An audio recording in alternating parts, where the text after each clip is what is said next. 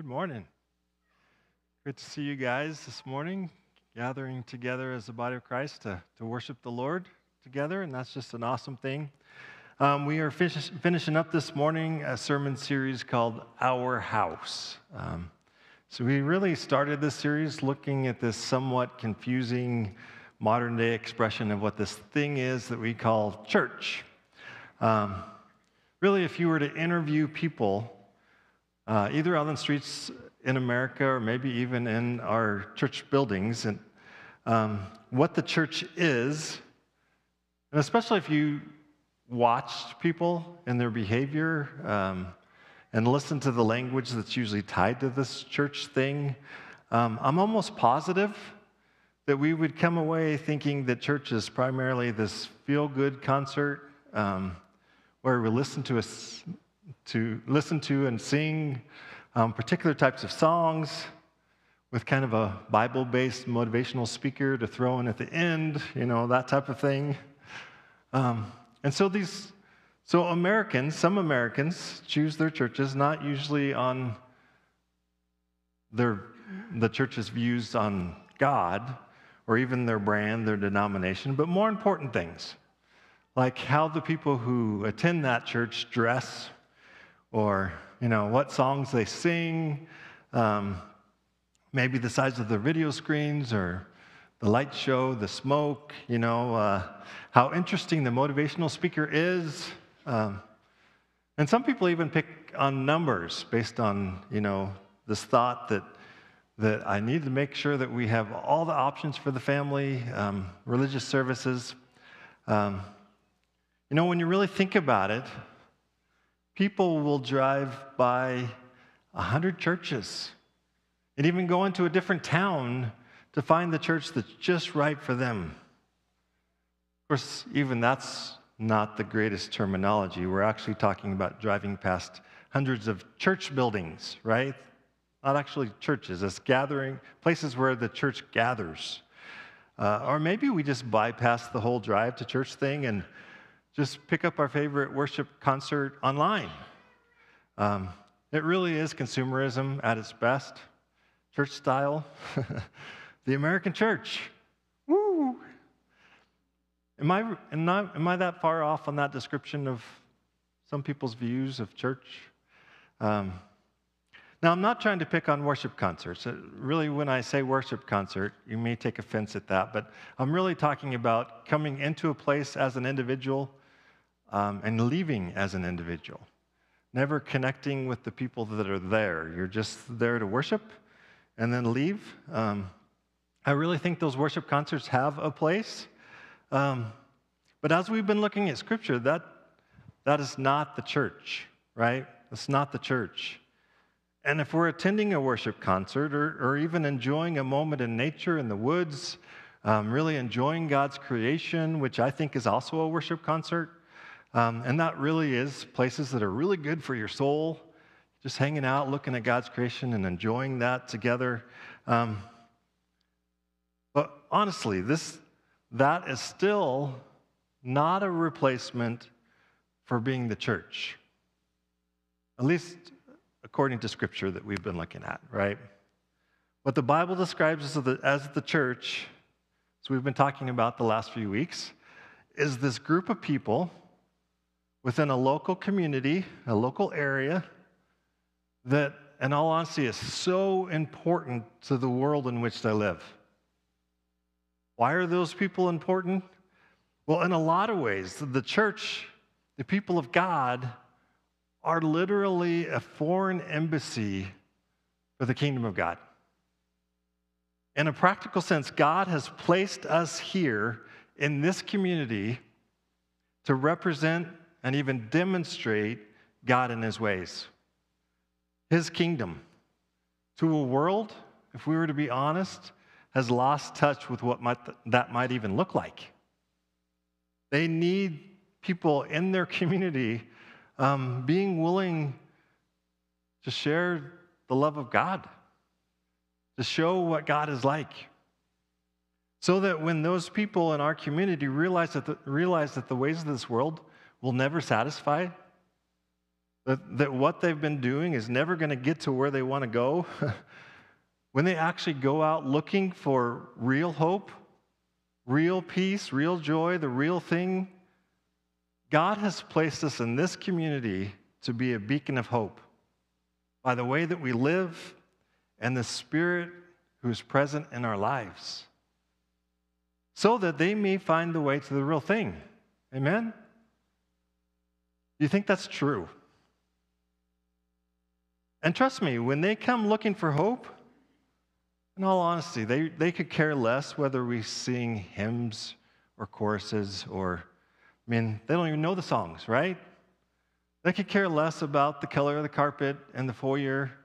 Things that the church sometimes squabbles about. It's not important to them. What are they looking for? They're looking at us. They're looking at the way we live, the way we interact with each other, and they're trying to figure out whether what we do is truly different than the world that they live in. Can they find the hope that they're looking for from this people? And this is why Peter describes in 1 Peter 2 the church being a spiritual house, really the temple of God. We as the people are that temple. Each of us have the living Spirit in us, being like living stones stacked together into the house of the Lord, where his real and living presence is among us. That somehow when we come together as a people, as a team, as we grow more and more like Christ as a group, people can find God. They can find hope in this assembly of people. In fact, this image that we've been using, our house, is really a cool image. You see the bricks up there, those bricks are stacked together and they're not in great shape, but they're hanging in there, right? And then we see this kind of mist. If you want to keep that on the screen there, go back one more. There we go. You see that kind of mist in the sanctuary where kind of a symbol of the presence of God? That's us, right? Our house being God's house. And as a people of God, we have a specific focus as a people. The first one we talked about the first week, one is commission, as in the Great Commission. We talked about that week, Matthew chapter 9, when Jesus was going all over the place. He was teaching and healing, and yet he noticed that the people he was connecting with needed more. They needed more than just physical healing. They needed more than just teaching. He had compassion on them because they were harassed and helpless like sheep without a shepherd. They needed a shepherd, right? People need more than just good teaching. They need more than even healing from physical problems. They need a shepherd. The shepherd, right? Jesus. So what does Jesus do? He doesn't try to be everywhere. He actually sends his people, his followers, out to live among the people. As the mercy people, the ones who know the shepherd and have experienced him, right? And what is their role living among the people? Not to convince people that the world's ways are wrong. They can figure that out on their own, in all honesty, right? But to offer an alternative to the world, to share what God has done for them, to introduce them to the life with the shepherd, right? We, as the people of God, need to be about sharing the good news with others through our words, but also through our lives, right? And the second focus that Scripture talks about, that we talked about the second week, was that the people of God should be in collaboration. Remember when we were talking about collaboration? Why is collaboration such an important piece to being the body of Christ? Well, for a number of reasons. But when you're thinking through this foreign embassy of the kingdom of God thought process, you can see that collaboration, working together, is simply not normal. It's not something that we do naturally in this world, right? Especially when the people that gather together are very diverse. It seems like the more diverse you get into as a group, the more it would be amazing if they actually could work together, right? And think about this group. This is a pretty unique, diverse group that has gathered together. Nowadays, within the church, you have 5 generations of people, 5 different generations with all their thoughts and ideas and songs and, all the different things there. How in the world could that even be possible that we'd work together? Well, it's a miracle. Literally, God working through us. And the example we looked at in the second week was the church that God drew together at Pentecost in Acts 2. God gathered this group who came from all sorts of different areas of the world, right? And even spoke different languages. And yet, with God's help, they were able to work together. And God used them in incredible ways, and outsiders just couldn't help but want to be a part of that group. They just couldn't help it. Think about it. If we really thought through what our hope is for the world, not the church, but for the world, our hope for the world is for all of us, no matter where we come from, for all of us to work together for the common good of all people, right? Wouldn't that be a great thing to have the world do? But we just can't get there in this world because it would require us to put aside our own agendas, right? Our hopes to get ahead of everybody else. How am I supposed to get ahead of you if I'm working with you, right? So usually, again, the more diverse the group, the more agendas, the more reasons to not work together. And yet, in the community of God, diversity is not a problem. Diversity is actually an advantage because in a diverse group, all of us with our God-given gifts and abilities, think of all the different things that we can do, what we can accomplish because we're all different, right? And not just between us, but between the churches in our community and really stretching to all the world. The church is the body of Christ with Jesus as our head, this worldwide body working together in a way that people just can't pull off without God. Just can't happen. And you remember what Paul said in 1 Corinthians 12. We read it that week, starting in verse 4. There are different kinds of gifts, but the same Spirit distributes them, right? There are different kinds of service, the same Lord, different kinds of working, but in all of them and in every one, it's the same God at work. No matter what your role is, no matter what your job is, no matter what gift you've been given by God, it's a gift from God. It's valuable, right? And then verse 7, now to each one, the manifestation of the Spirit is given for the common good. What's that say? Well, we receive the skills that we have from the Spirit, not for our own good, but for the good of all, right? And then verse 12, just as a body, though one has many parts, but all its many parts form one body, so it is with Christ. If the whole body were an eye, where would the sense of hearing be? If the whole body were an ear, where would the sense of smell be? But in fact, God has placed the parts in the body, every one of them, just as He wanted them to be. Some of you guys would probably argue with God. Well, I didn't want to be that part. I wanted to be that part, right? But just as He wanted them to be. If they were only one part, where would the body be? As it is, there are many parts, one body. Finally, verse 27, now you are the body of Christ, and each one of you is a part of it. You excited about that? Our collaboration together is truly a witness to the world of God's work. Of course, we can't have this kind of collaboration without the third focus that we talked about last week, and that was commandment, as in great commandment. Loving God with all we have, loving our neighbor as ourselves. That's what we talked about last week. As the mercy people, we actually have experienced the Savior who put our interests above His own, right? He was willing to die on a cross so that we might have life. And this is what He requires of us. We need to, as a people, put God's interests above our own. And we need to put our neighbor's interests above our own. So you remember those 2 questions I kept asking over and over again, and you got annoyed probably by the end. Question 1, as we go into situations in life, what does God want me to do? That's the controlling question of that verse, right? What does God want me to do? And number two, if I were in my neighbor's shoes, what would I want me to do for me, right? If I were in my neighbor's shoes, what would my neighbor want from me? And this is not hard to see how this kind of love is a witness to our world of God's ways, right? Why? Because it's not natural. Again, it's not natural.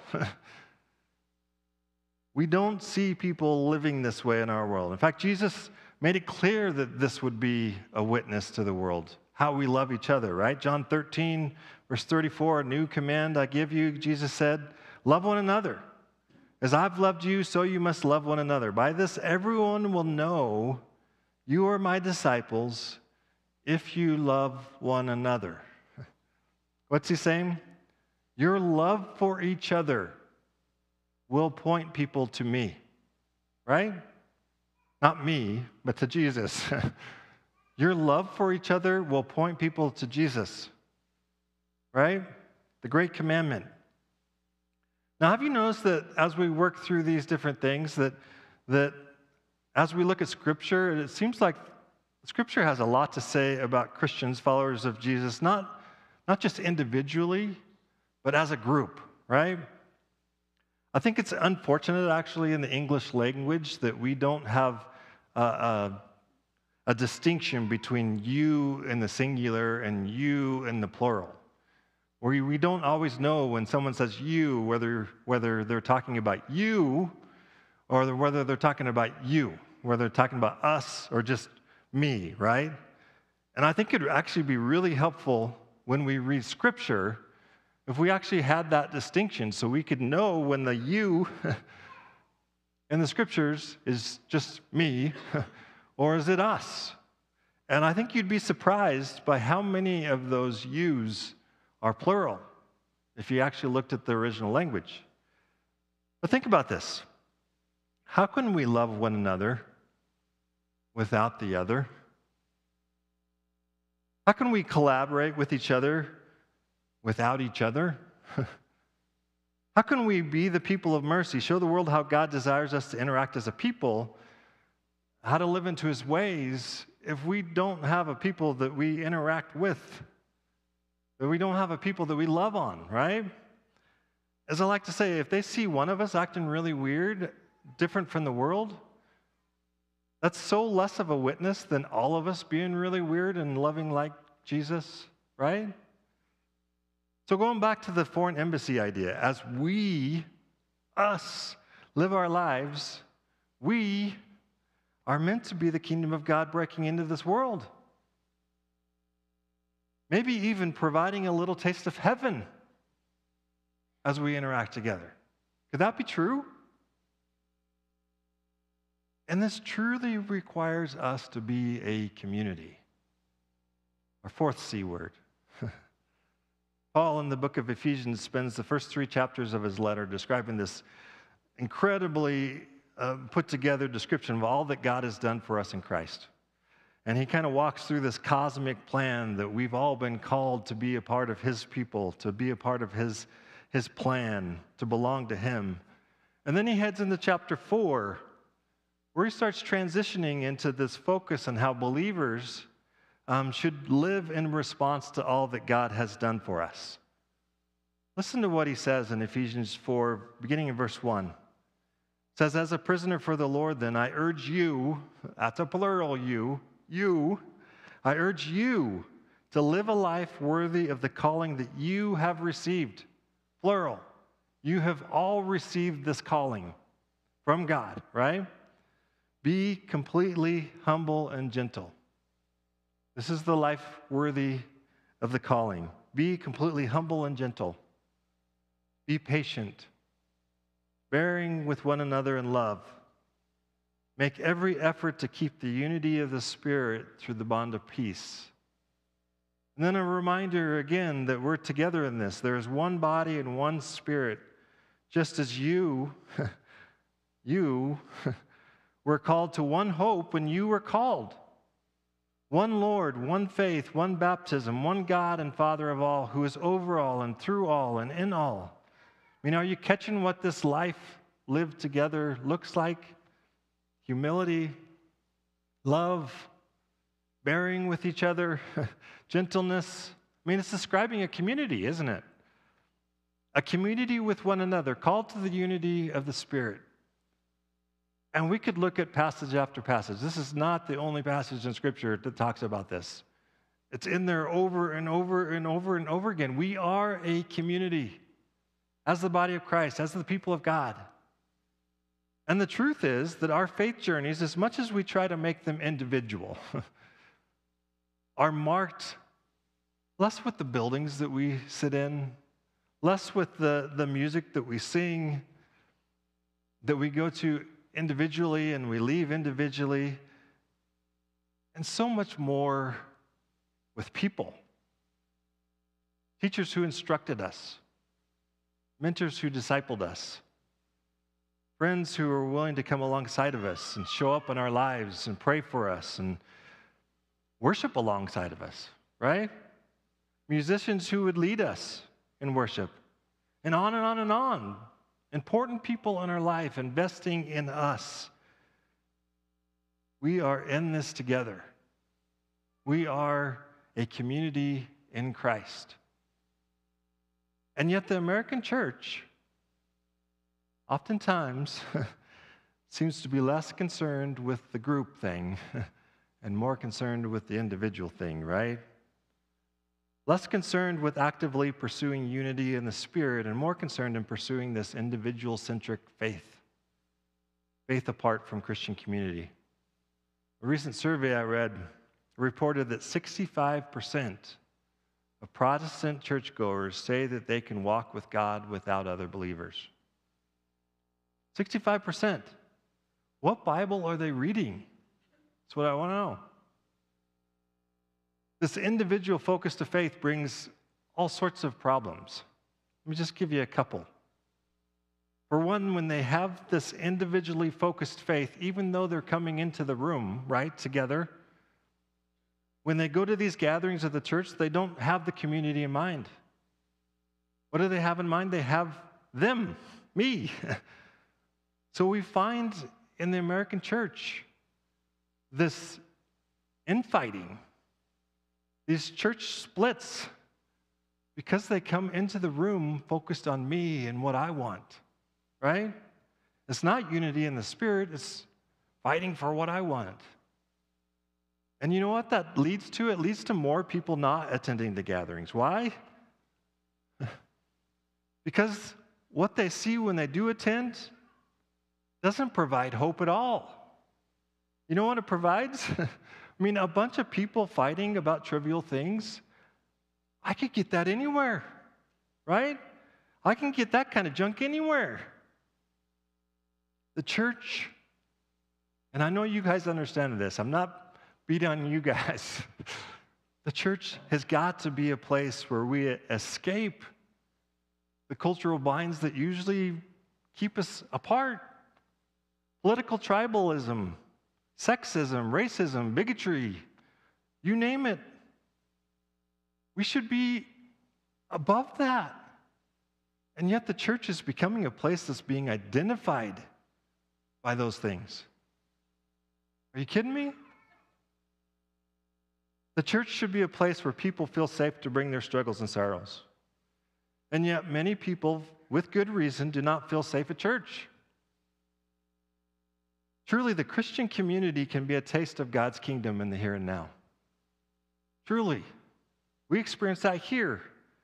But it can also be a place, if we're not careful, that is less like heaven, more like hell, more like the world. And that is not the witness that God has in mind for us, right? That's not what we're trying to provide here. And there is a way out of this.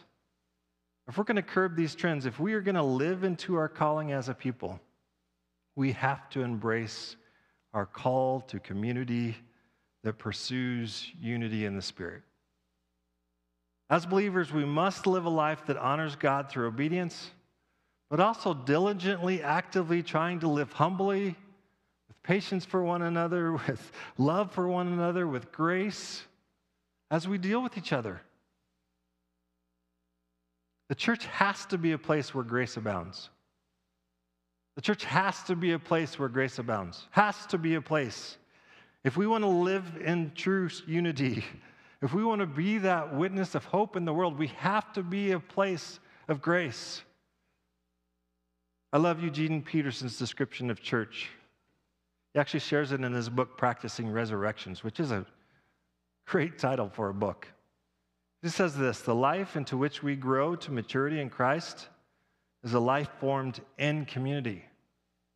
Maturity develops in worship as we develop in friendship with friends of God, but not just our preferred friends. Worship shapes us not only individually, but as a community, a church. If we are going to grow up into Christ, we have to do it in the company of everyone who is responding to the call of God. Whether we happen to like them or not has nothing to do with it.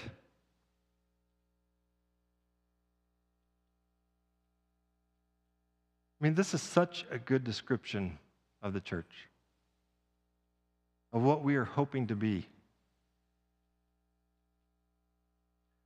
Yes, we are the mercy people. Yes, we are broken in various ways, to differing degrees. Some of us are more challenging to be around than others. Yes, it's true.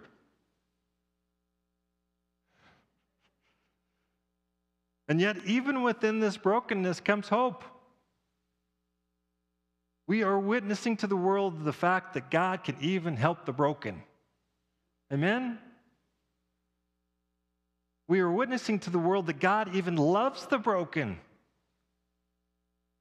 As we see God working in and through us, as we allow God to use us to be the presence of God in our communities, in our world, and in each other's lives, offering each other grace and mercy, I mean, doesn't that sound like a gathering that we can get behind? Even in differences, being unified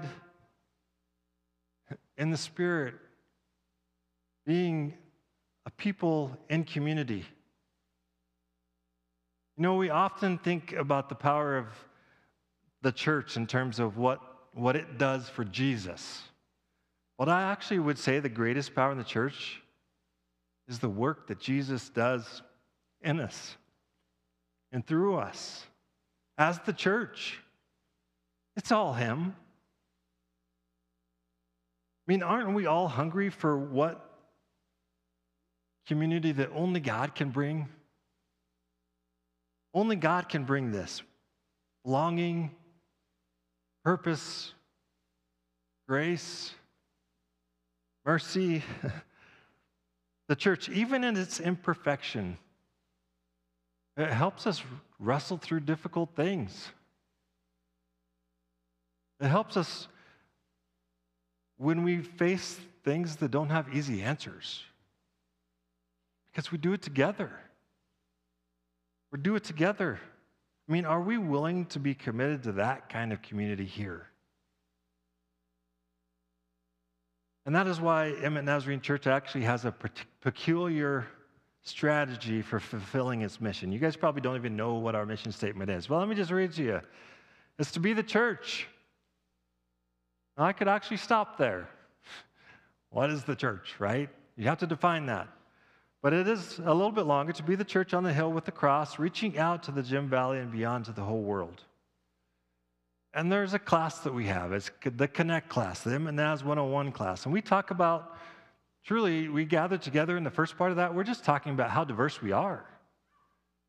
You realize we're in a Nazarene church, and in the 8 years I've been here, I've actually brought 2 Nazarenes into membership. All the rest of you guys come from all sorts of different backgrounds. And even the Nazarenes have had different backgrounds. We come from all sorts of upbringings. I mean, the diversity in what God is sending us in this place, it's just amazing. It's unbelievable. And yet God is accomplishing things through us, helping us do what we're called to do. I mean, it gets me excited. Every time I teach that class, I'm going, holy cow. Hearing from the people who God is bringing to us. Which, by the way, there is another Connect class next Sunday after church. There's my plug. Let me know if you want to be a part of it. Do Do you know what our strategy is as a local church to reach that mission that I just read? Listen to this. To provide a community for people to experience God in His grace. Let that soak in.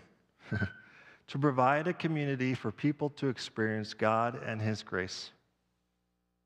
Now you'll notice in this statement, we're not trying to provide a place, providing a community. Not just any community, a community where we hope that people can experience God, and more specifically, His grace. Is that the kind of community that you're interested in? This kind of community is going to take some commitment. And that's why we offer the Connect class, actually. We want to have you think through that and process through that. What does it look like to take a diverse group of people and unify around something, right? Unify around what God has for us. Doing this together. As we've been exploring these last few weeks, we talk in the class, the Connect class, about what the Bible has to say about the body of Christ. And you see a lot of things in Scripture about the body of Christ. You remember the scriptures from 1 Corinthians 12 that we read earlier? Let me just make them a little bit more pointed and practical. Let me read three of them. Verse 7, now to each one the manifestation of the Spirit, the gifts of the Spirit, is given for the common good. Verse 18, but in fact God has placed the parts in the body, every one of them, just as He wanted them to be. And then verse 27, now you are the body of Christ, and each one of you is a part of it. So let me just kind of break that down, starting with the last one, verse 27. What does verse 27 tell us? You can go on to the next slide, Judy. Now you are the body of Christ, and each one of you is a part of it. Does that say that you get to choose if you are or you aren't? No, it actually says if you are in Christ, you are in His body. So the real question is, are you in Christ? Do you know Christ as your Savior? And if you do, you know what? You're a part of the body of Christ. That's what that says. Second part, who places the parts in the body? God does, right? Verse 18, but in fact, God has placed the parts in the body, every one of them, just as He wanted them to be. God places them just as He wants them to be. So if we see people joining into the church, the activities of the church, being a part of our gathering, what does that mean? It means that God's at work. That God is actually drawing people into this place, right? Thank you, God, for placing people in our church family. Thank you, God, for giving me a church family, right? And that is why we celebrate membership, actually, because God wants you to choose His ways. And part of that way is to recognize what He's doing in your life, right? When He's putting you into a body, when He's putting you into a church, when you recognize that, that's worship, right? You're living into His ways. And so we have this membership ritual where we invite new people into the body of Christ. And while we're doing that, we're reminding those who have already recognized that God has put us here, but we're also allowing people who, for the first time, are recognizing that God has put them here, right? We're following God's lead here. So the third part, why does God add parts to the body? Why does God give people with gifts and abilities to the body? Verse 7, now to each one the manifestation of the Spirit, the gifts and abilities, is given for the common good. So why are we here? To each one of us, God has given us gifts and abilities, right? And it's for the common good. We are here to serve each other. So this morning, we actually, this is good timing. We actually have a few people who have just taken a Connect class, and they would like to, we'd like to actually honor them and have them stand in front of you, and they want to be connected to this body. They think that God's actually telling them that this is the place that they should be. So if you took the Connect class recently and you guys start heading up this way, if you're wanting to connect with Christ in his body, I'd really like to just close this service. I think it seems appropriate. Welcoming new parts. I'm going to get out of the way if you guys can kind of be somewhere in the middle here so that the camera can catch you, and our camera person has to come up here, so that's part of that. All right. Membership. Being part of a body is, first of all, a covenant relationship. That really is what we're talking about. And covenant meaning we interact together. It goes both ways, right? And this commitment that they're making is not to the pastor, not to the leaders of the church. The commitment they're making is to you, to each other. That's what this is about, right? You and your church family.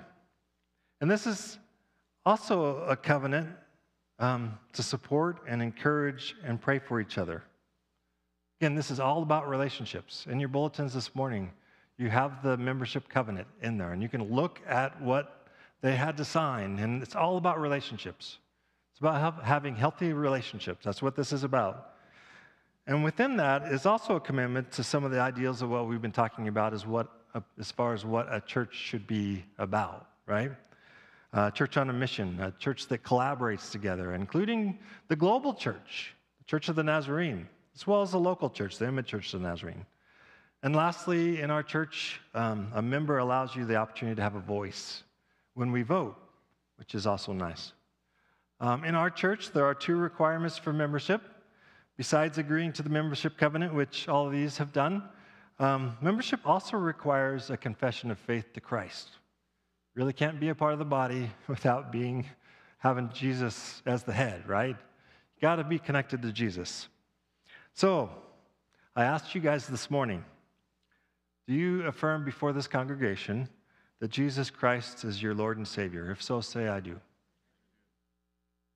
And as we've read, do you believe that God is adding you to this body of Christ? If so, say, I do. I do. God is adding you to this church for a reason, as we've been discussing. He wants to do something through your life that helps all of us become more of what God wants from us. Will you allow God to work through you to make this body more complete? If so, say, I will. Will you commit to supporting, encouraging, and praying for the members of the body? Will you open up your life to allow this body to minister to you and help you grow into all that God wants you to become? All right. In congregation, this is a covenant relationship. So would you stand with me? You have a part in this as well. Church, from the testimony that you have heard and seen, do you believe that God is adding these people to our body? If so, say we do. We do. Would you allow God to work in your life through them? If so, say we will. Will you commit to supporting, encouraging, and praying for the members of this body? Would you allow God to work through each one of you to help these people become all that God has planned for him or her? Very good. So God has added these believers to our body because he knew we needed them, right? What they have to offer is what we need to become more fully the body of Christ. So let's take that covenant seriously. Let's be working at connecting with each other as the body of Christ and knowing each other and allowing people to use their gifts and abilities. But this time it gives me great pleasure on behalf of the church to welcome these into membership. Kind of give them a hand. Thank you.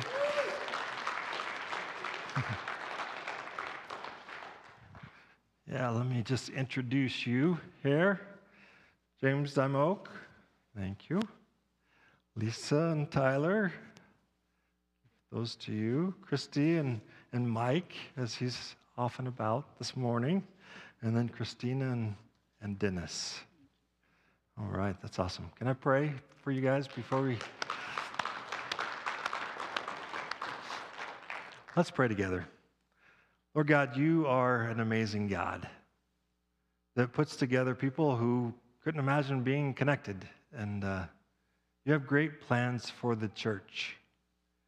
Lord, we look forward to all that you are doing in our midst and really around the world, Lord, as you allow us to be your foreign embassy, as you allow us to represent you in your ways and your love and your grace and mercy in this world.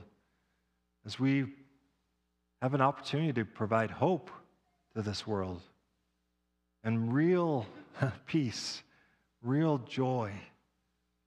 Lord, what an honor it is to be a part of your kingdom, your church, Lord. And help us, Lord, to take that seriously. Help us to take seriously that we are tied together in community and that we need to be supporting each other and praying for each other and helping us, each one of us, to grow in the Lord and helping each one of us to use our gifts and abilities. And we're just excited for all that you do for us. And it's in your name we pray. Amen. Before you all go, let me give you a charge. Hebrews 10, beginning with verse 23. Let us hold unswervingly to the hope that we profess, for he who promised is faithful. And let us consider how we may spur one another on toward love and good deeds, not giving up meeting together, as some are in the habit of doing, but encouraging one another, and all the more as you see the day approaching. Amen? So be the church this week. Be the people of mercy, willing to share what God has done in your life and as God is doing in your life. Be the people of collaboration, willing to work together in Christ, enjoying our differences. Be the people of love, allowing the interests of God and the interests of our neighbors to be above our own. But also be a people of community, humbly pursuing unity in the Spirit, allowing God to work in us and through us. May the Lord bless you as he continues to grow you and us towards him. You are sent.